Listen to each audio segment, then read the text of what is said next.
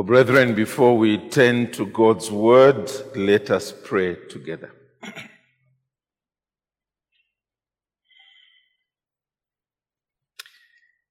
Eternal and gracious God, we draw near to you as a people that continue to be in desperate need. And this is even more amplified in the days in which we currently live.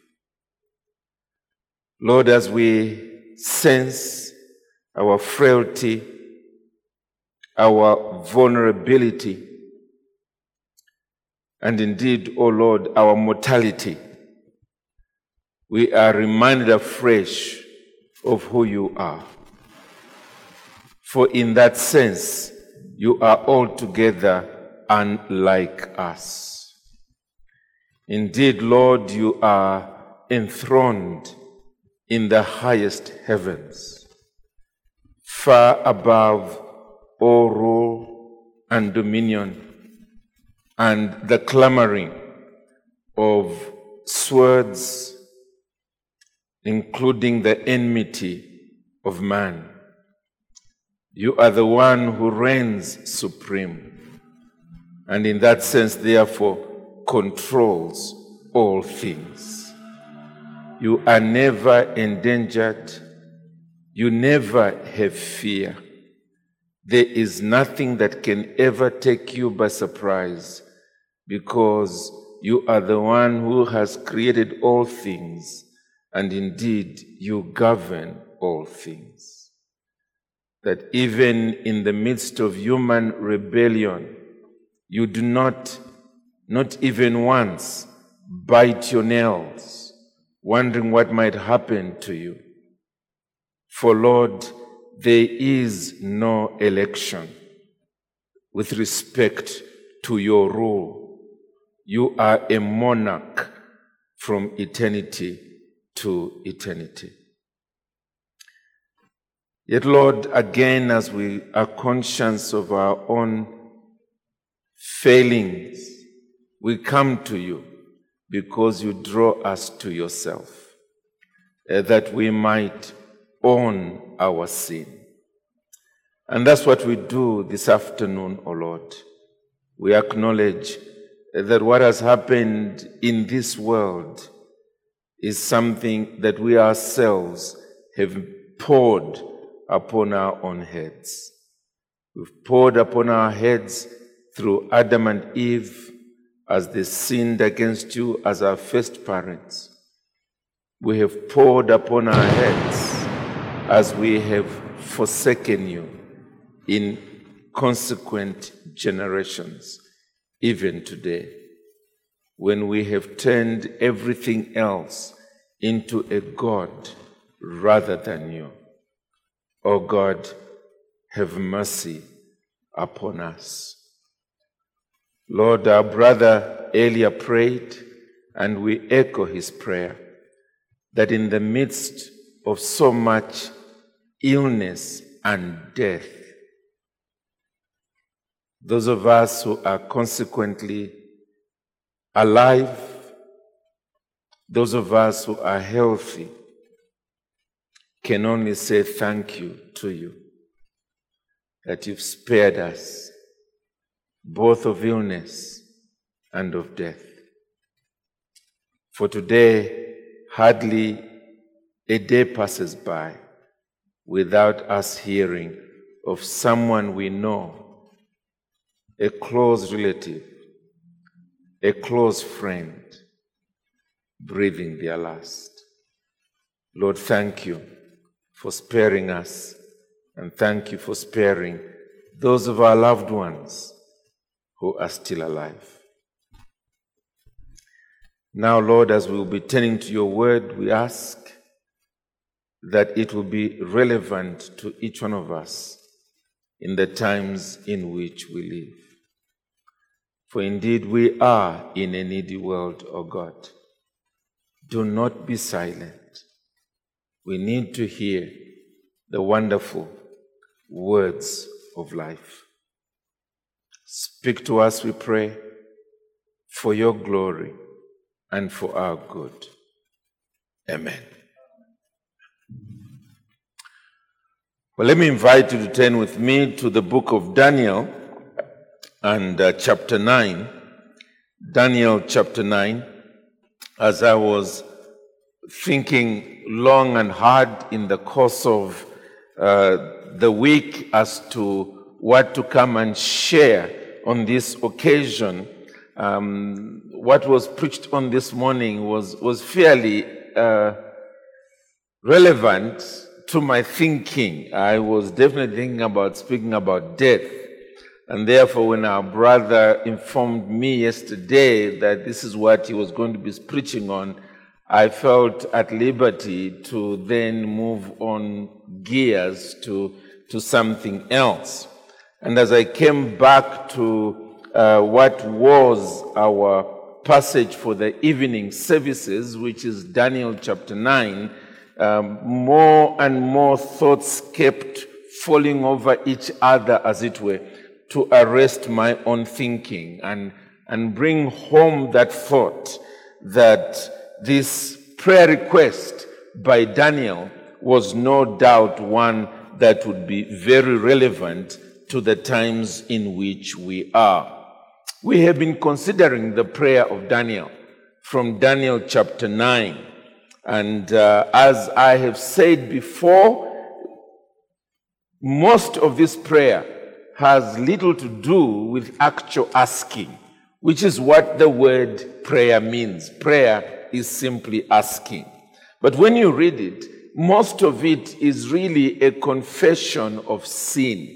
Right from the time that he begins in chapter 9 and verse 4, he himself says, I prayed to the Lord my God and made confession.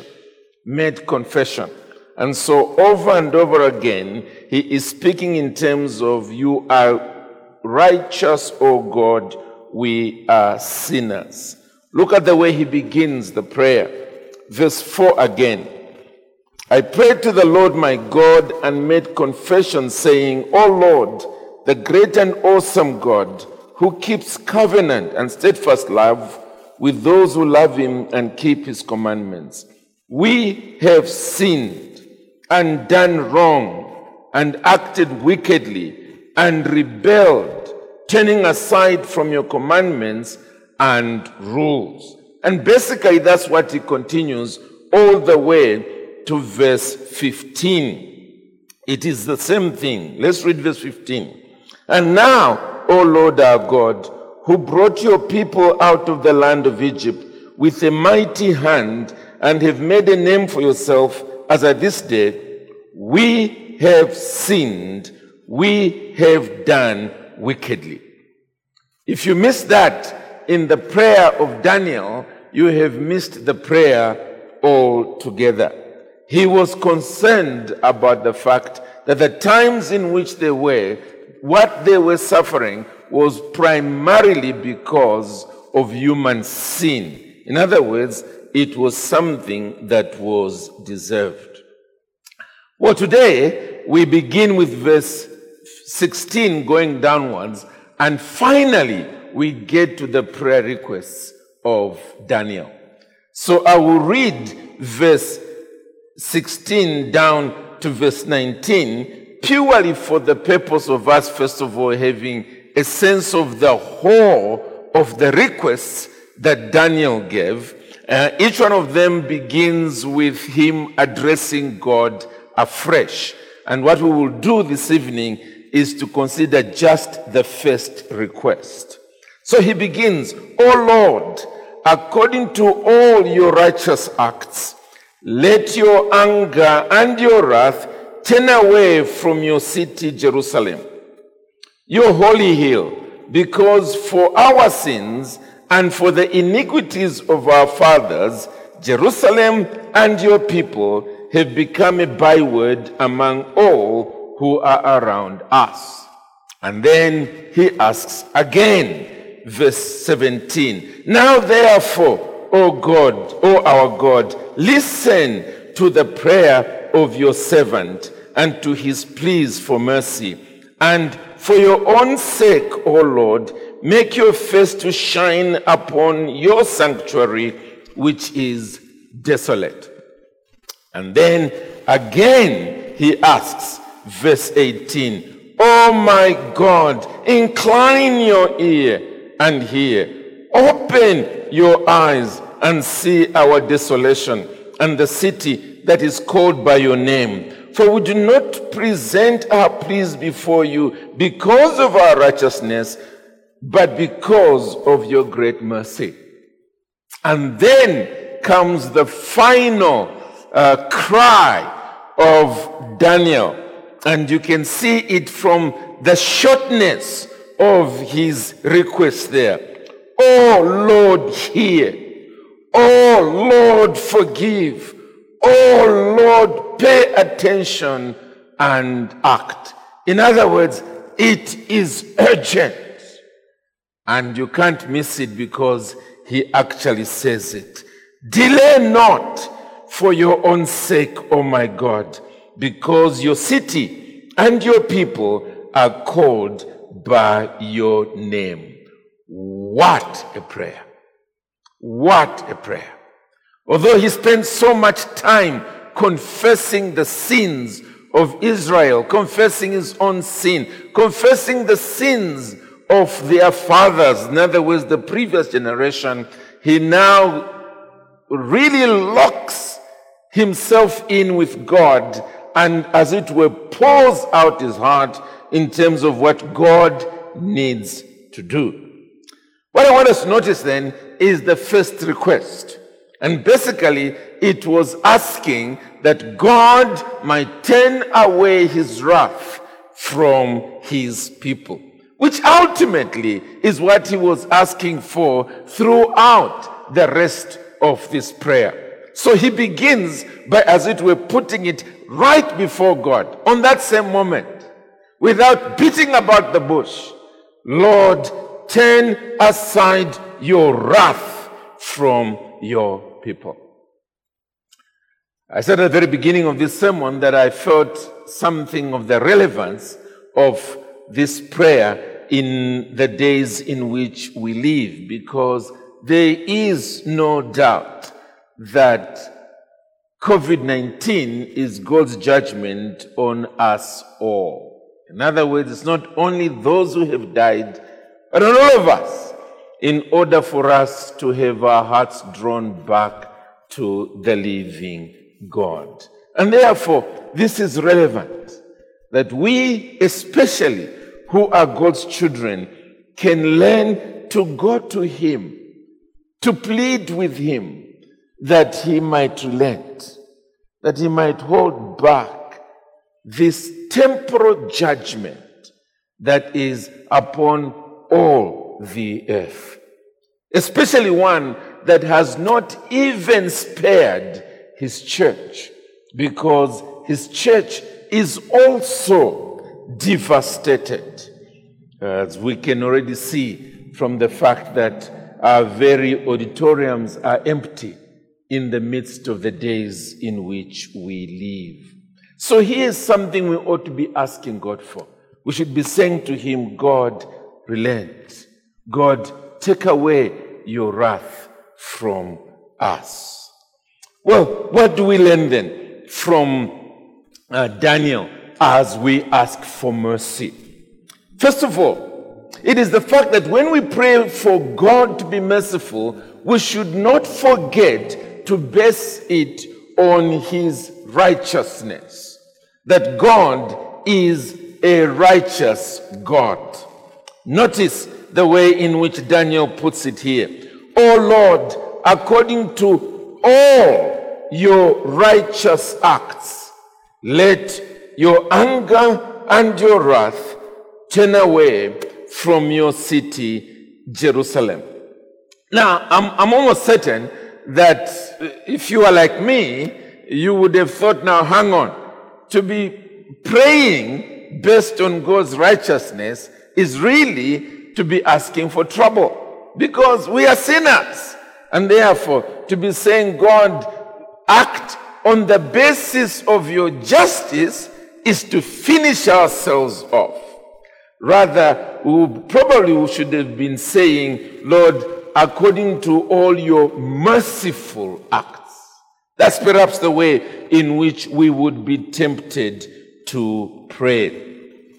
Well, the truth of the matter is that Daniel did pray that way. For when you go further down, and I'll just peep at one example, verse 18, he says there, towards the end, for we do not present our pleas before you because of our righteousness, but because of your great mercy. So there's no doubt about it that we can plead on the basis of the mercy of God.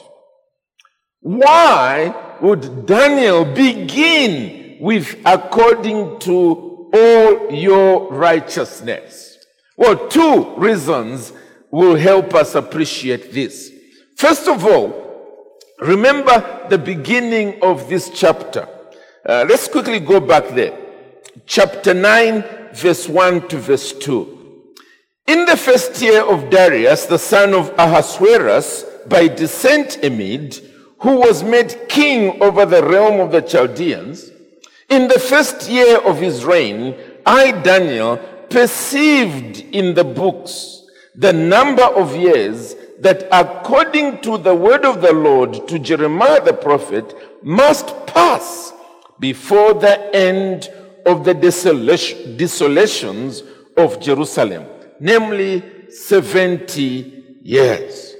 The point there is that Daniel was now living in the days somewhere between 60 years and 70 years. In other words, he was able to say God had spoken, that the punishment he was going to give to Israel was going to be 70 years. Well, the 70 years are about to be over. God, you are just.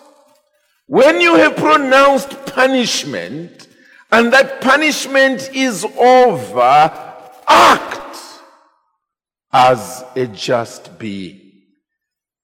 Don't keep us in this state of punishment. If you go to Isaiah and chapter 40, you will notice there that when Isaiah is now being told to go to speak to the people of Israel in captivity, that they will now be released to go back to the promised land, he speaks in these terms, that they have fulfilled their punishment. Isaiah 40 and verse 1. Comfort my people, says your God. Speak tenderly to Jerusalem and cry to her that her warfare is ended, that her iniquity is pardoned, and here it is, that she has received from the Lord's hand double for all her sins.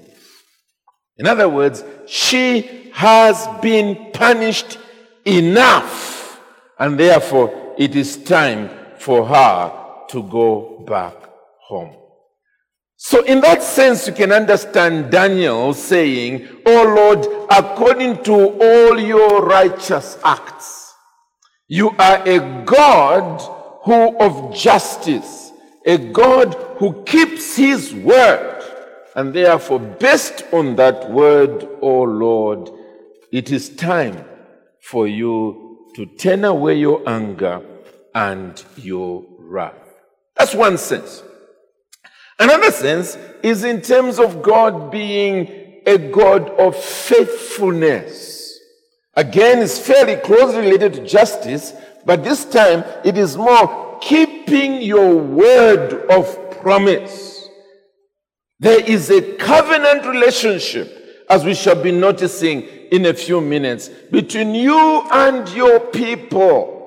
You have made a promise, O Lord. Stand upon that promise. In Psalm 31 and Psalm 71, we notice that it is on the basis of that the psalmist expected deliverance, that God is a God of righteousness. Psalm 31 and verse 1. In you, O Lord, do I take refuge. Let me never be put to shame. And then he says, in your righteousness, deliver me. In your righteousness, deliver me. In other words, on the basis of who you are as a moral being, and a moral being is one who keeps his promise. 2 days ago, I lost an uncle, the last surviving male cousin to my mother. And it was COVID, as these are the days in which we live. But as I shared news with my siblings, one of them wrote back to me, and he said this. He said, that man is the one who restored my faith in adults, he said. Because when I was young, a lot of elderly people passing through our home would say, next time I come, I'll bring you sweets. And they never did. And he said, I concluded all adults are liars. But this one, every time he would say, when I come, I'll bring you sweets, he brought sweets. And he said, I remember him once saying, next time I come, I'll bring you toys. And he said, he brought toys. That day, I now believed there are some adults you can trust. Well, God is in that category. He is in the category of keeping his word. And therefore, based on that, the psalmist David is saying, deliver me because you keep your promise. Similarly, chapter 71. In you, O Lord, do I take refuge. Let me never be put to shame. There it is again. In your righteousness, deliver me and rescue me. Incline your ear to me and save me. I'm not simply depending on how loud I shout, how much I plead, but above all, that you are a moral being, you have kept your word, and therefore I know that I can trust in you. So, in the same way, Daniel is able to say here, O Lord, according to all your righteousness, you are a moral being. You've promised 70 years, and I'll free you. On the basis of you, what you are, let your anger and your wrath turn away from your city, Jerusalem. Well, we can say the same in the 21st century with respect to pardon, can't we? 1 John and chapter 1. 1 John chapter 1.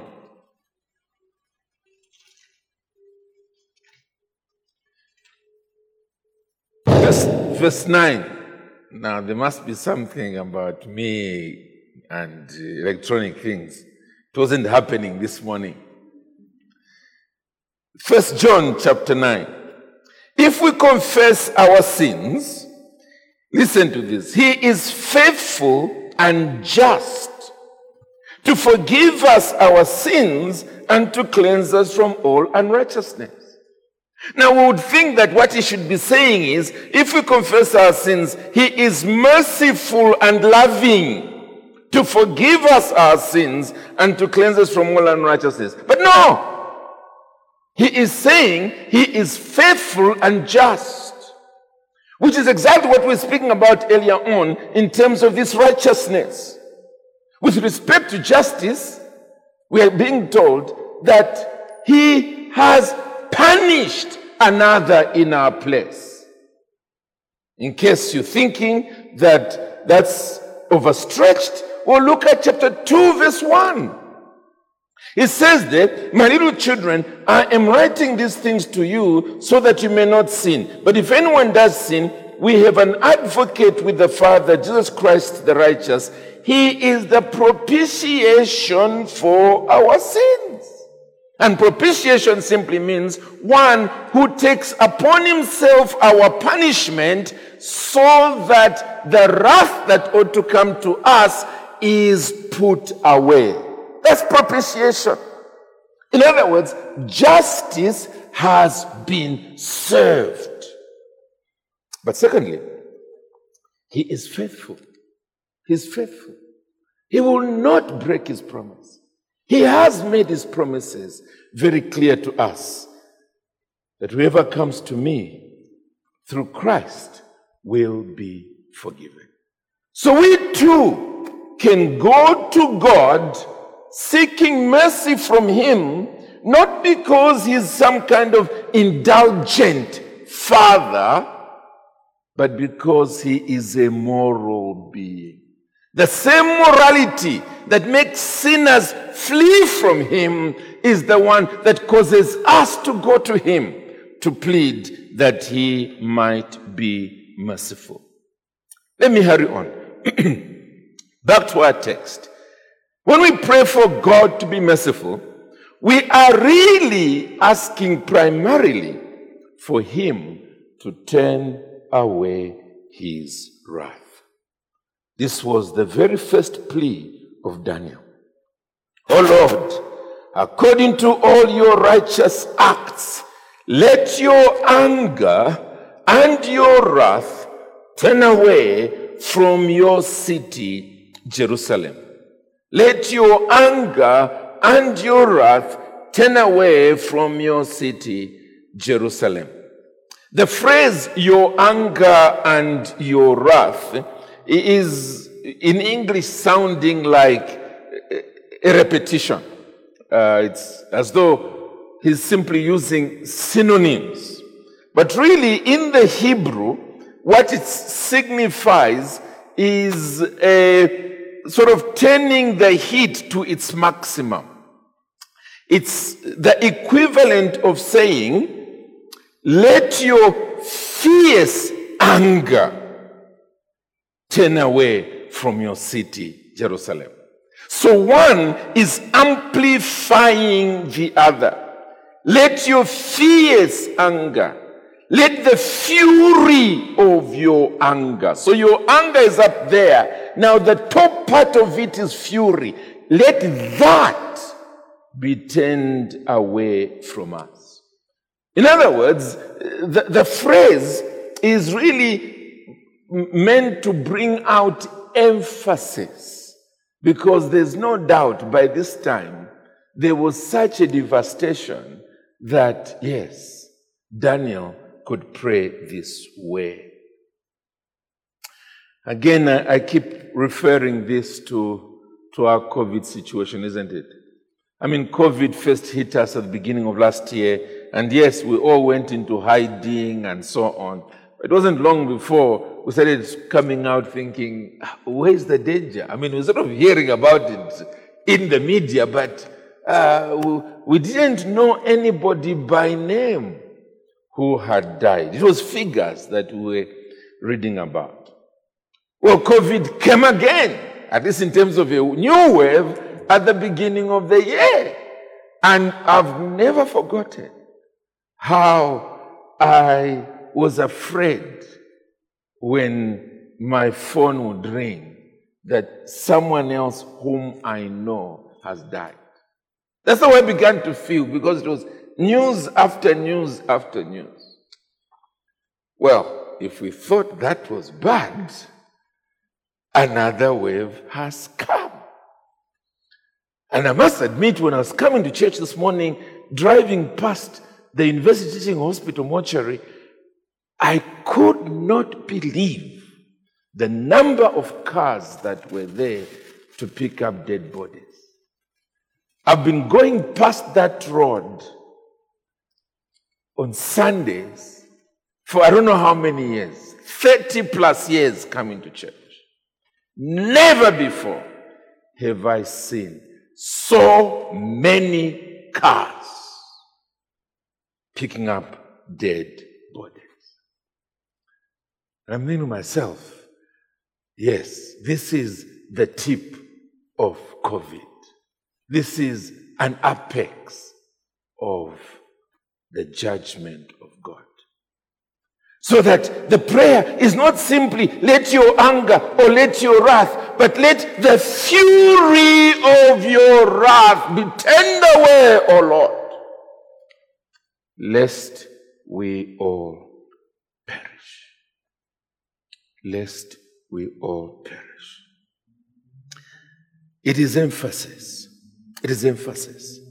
And in speaking about turning away the wrath, basically, it is speaking about the cessation of discipline, the cessation of punishment. We've all grown up in our parents' homes, and our parents have disciplined us. And sometimes it's not discipline, it's actually meant for our good, but we read it as discipline. But a child who's crying while arrested by a parent and a rod is in one hand, there's one thing that child is asking for: the cessation of discipline. It's the cry that perhaps that last spank might be the last one. That as the hand is going back, it may go back forever, rather than again another swing. And that's exactly what Daniel is praying about here. He is saying, oh Lord, you've spanked us enough. May this be the end of the punishment. Turn aside your fury. And even as he does that, he brings in yet another basis of plea. And it is this: that we are your children. We are yours. So this is not everlasting punishment. This is not you destroying your enemies. This is you wanting the better for your people. Look at the way he speaks about Jerusalem and Mount Zion as yours, yours, yours. Oh Lord, according to all your righteous acts, let your anger and your wrath turn away from your city, Jerusalem, your holy hill. Just not to say, in the midst of that spanking, don't kill me, Dad. I'm your child. Don't kill me. I belong to you. What a perfect opportunity we are living in today to imitate Daniel, to put this into practice, learning to plead that, Father, enough, enough. Father, may the discipline be sufficient. May that final swing that I felt or we felt, may it be the last. Oh, brethren, let us plead. If ever our prayer chambers had become empty, this is the time to fill them up. This is the time to mean business with God. This is the time to ask that in wrath he may remember mercy. That we are frail creatures of dust, but more than that, we are his children, that he might have mercy. Well, lastly, when we pray for God to be merciful, we must keep justifying him that what we are getting is what we deserve. It's what we deserve because we have sinned. The rest of this verse, I'll read the whole of it together. O Lord, according to all your righteous acts, let your anger and your wrath turn away from your city, Jerusalem, your holy hill. Because for our sins and for the iniquities of our fathers, Jerusalem and your people have become a byword among all who are around us. This was the content of Daniel's prayer right from the beginning. I showed you that from verse 4 all the way to verse 15, it was confession after confession after confession. Different ways, but ultimately simply saying, we have sinned, we have done wrong, we have acted wickedly. And there it is, he repeats it once again. And basically what he is saying there is that currently we are a laughing stock. Currently we are a target of jest. People are laughing at us across the globe. The nations of this earth are laughing at us. Why? Because they look at what once was a grand city, the city of Jerusalem. What once was the most glorious building that human beings could ever imagine, the temple of the Lord, and both of them are in ruins, absolute ruin. And they are laughing. They are laughing. But not only that, they're also laughing at the people. Notice the way he puts it there, that Jerusalem and your people have become a byword. What has happened to your people? Oh, they are in exile. They are now slaves for other nations. And so people are laughing at them. They're saying, where's your God? Where's your religion? Our idols, our gods are stronger than your God. Here's the evidence.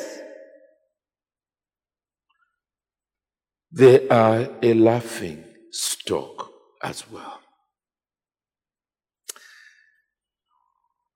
Why? Is it because God has changed his mind about his honor and his glory with respect to the temple and Jerusalem, which was to be the place where his name would be? Is it because he no longer loves his people, the people of Israel? No. Daniel again puts his finger on why what has happened. And it is this. Because for our sins and for the iniquities of our fathers. Now, although Daniel has spoken about this, I want to repeat from verse 4 all the way to verse 15, and he's repeating himself again. I want to assure you that it's the most difficult thing for us as human beings. As human beings, we want to shift the blame all the time onto other people. We never simply want to say, I deserve this. We deserve this. We never. In fact, we get fairly agitated when one of us is saying, we have sinned against God. We need to repent. Despite the fact that he's including himself, we get rather agitated. We get uncomfortable because of this sense of guilt and want to get rid of such an individual.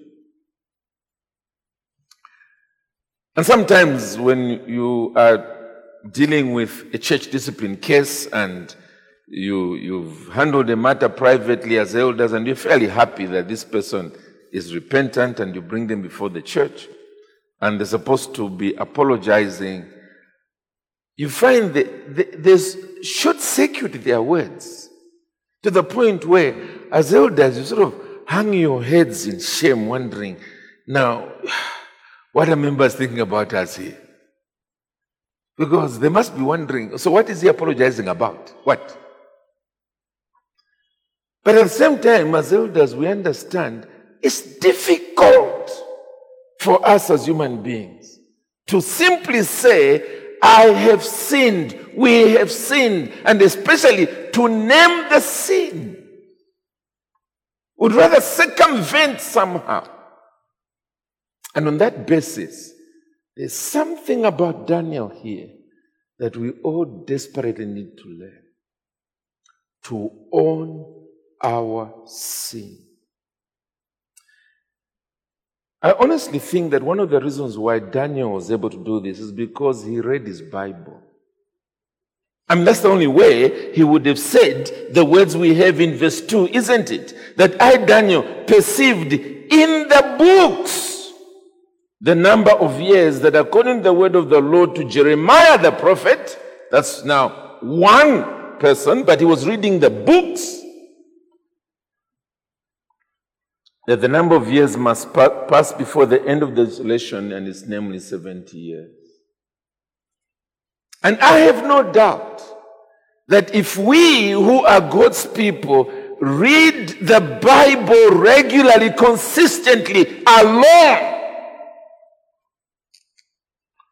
we will often close the Bible and say, God, forgive me. I have sinned. Forgive us. We have sinned. We are not living godly lives. We are not living holy lives. We are not deliberately pursuing your honor and your glory. We are dragging your name in the mud. Forgive us. Forgive us. If we are consistently reading God's word. Because you see, when you read your newspaper, it tells you about life on earth from earth's perspective.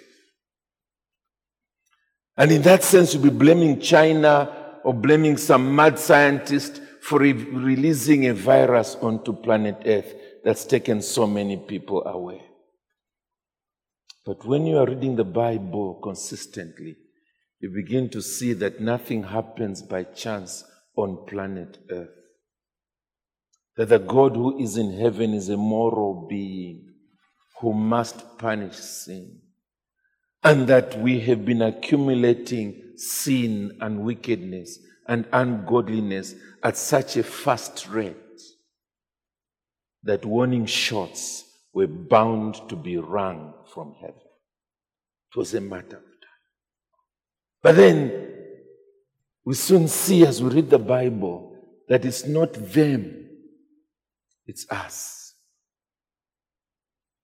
and our fathers.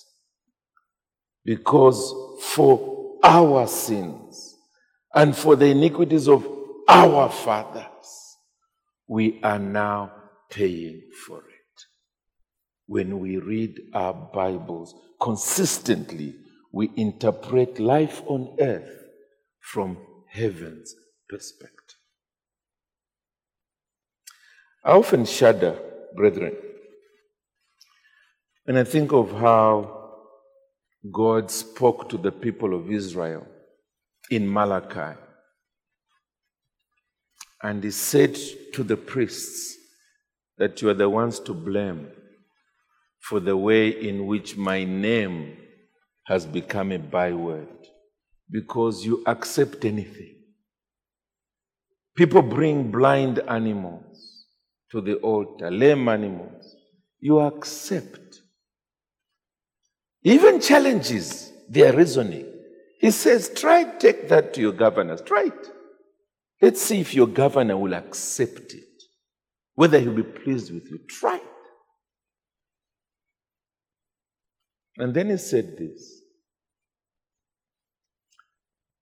"Oh, that you might shut the temple doors, that no more sacrifices would be happening on my altar, because I, the Lord, am a great God, and I will be worshipped in all the earth."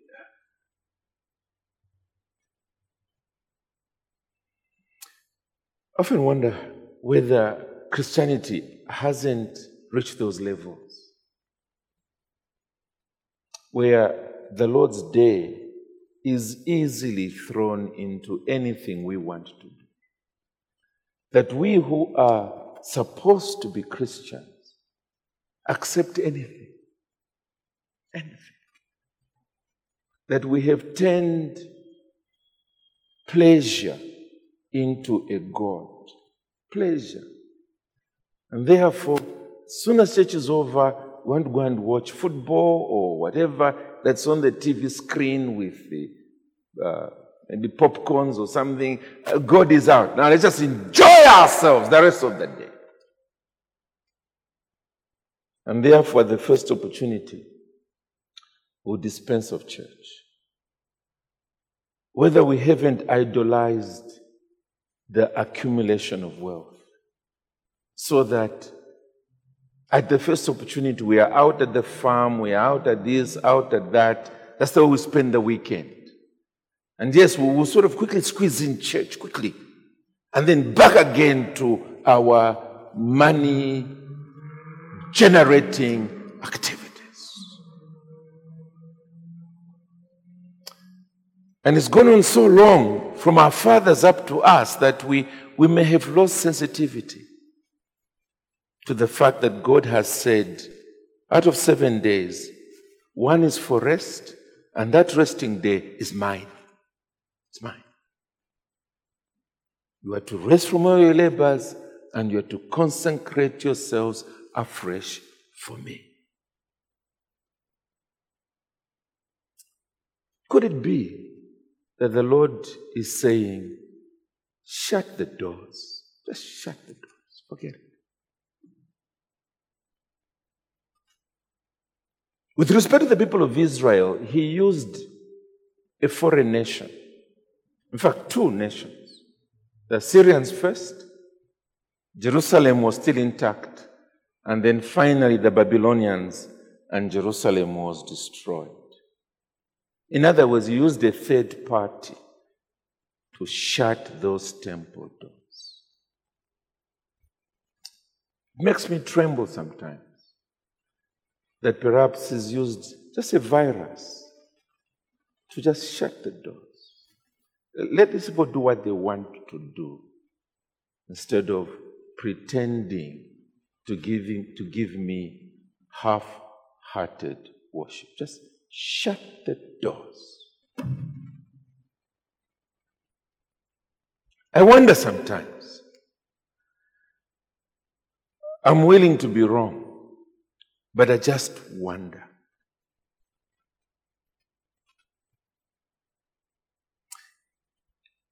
Whatever it might be, the lesson is this, that we need to learn to own our sin for our misery.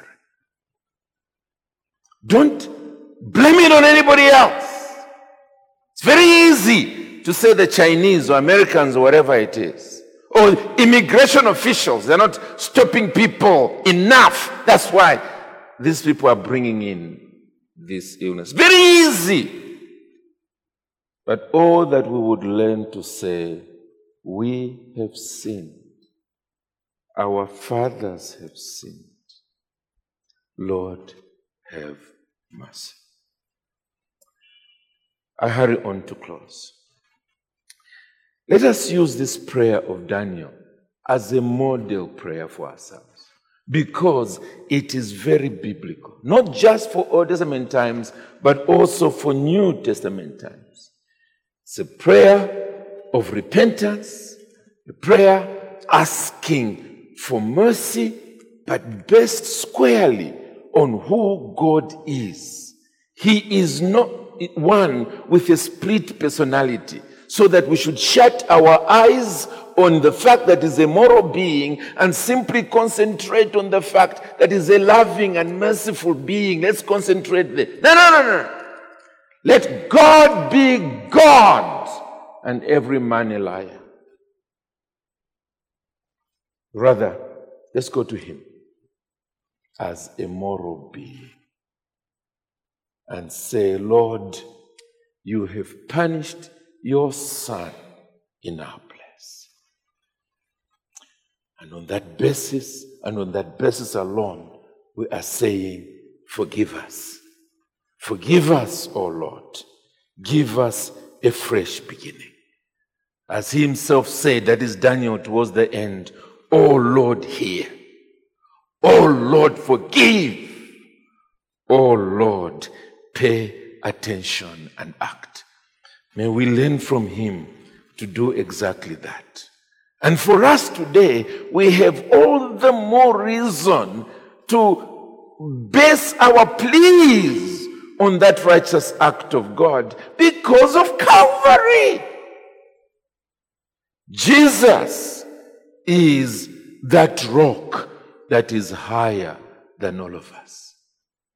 He is that rock to which we can flee and hide, knowing that in him the wrath has been fully satisfied. And we can plead for mercy on that basis. Or that we can pray this prayer from our heart even today. Amen.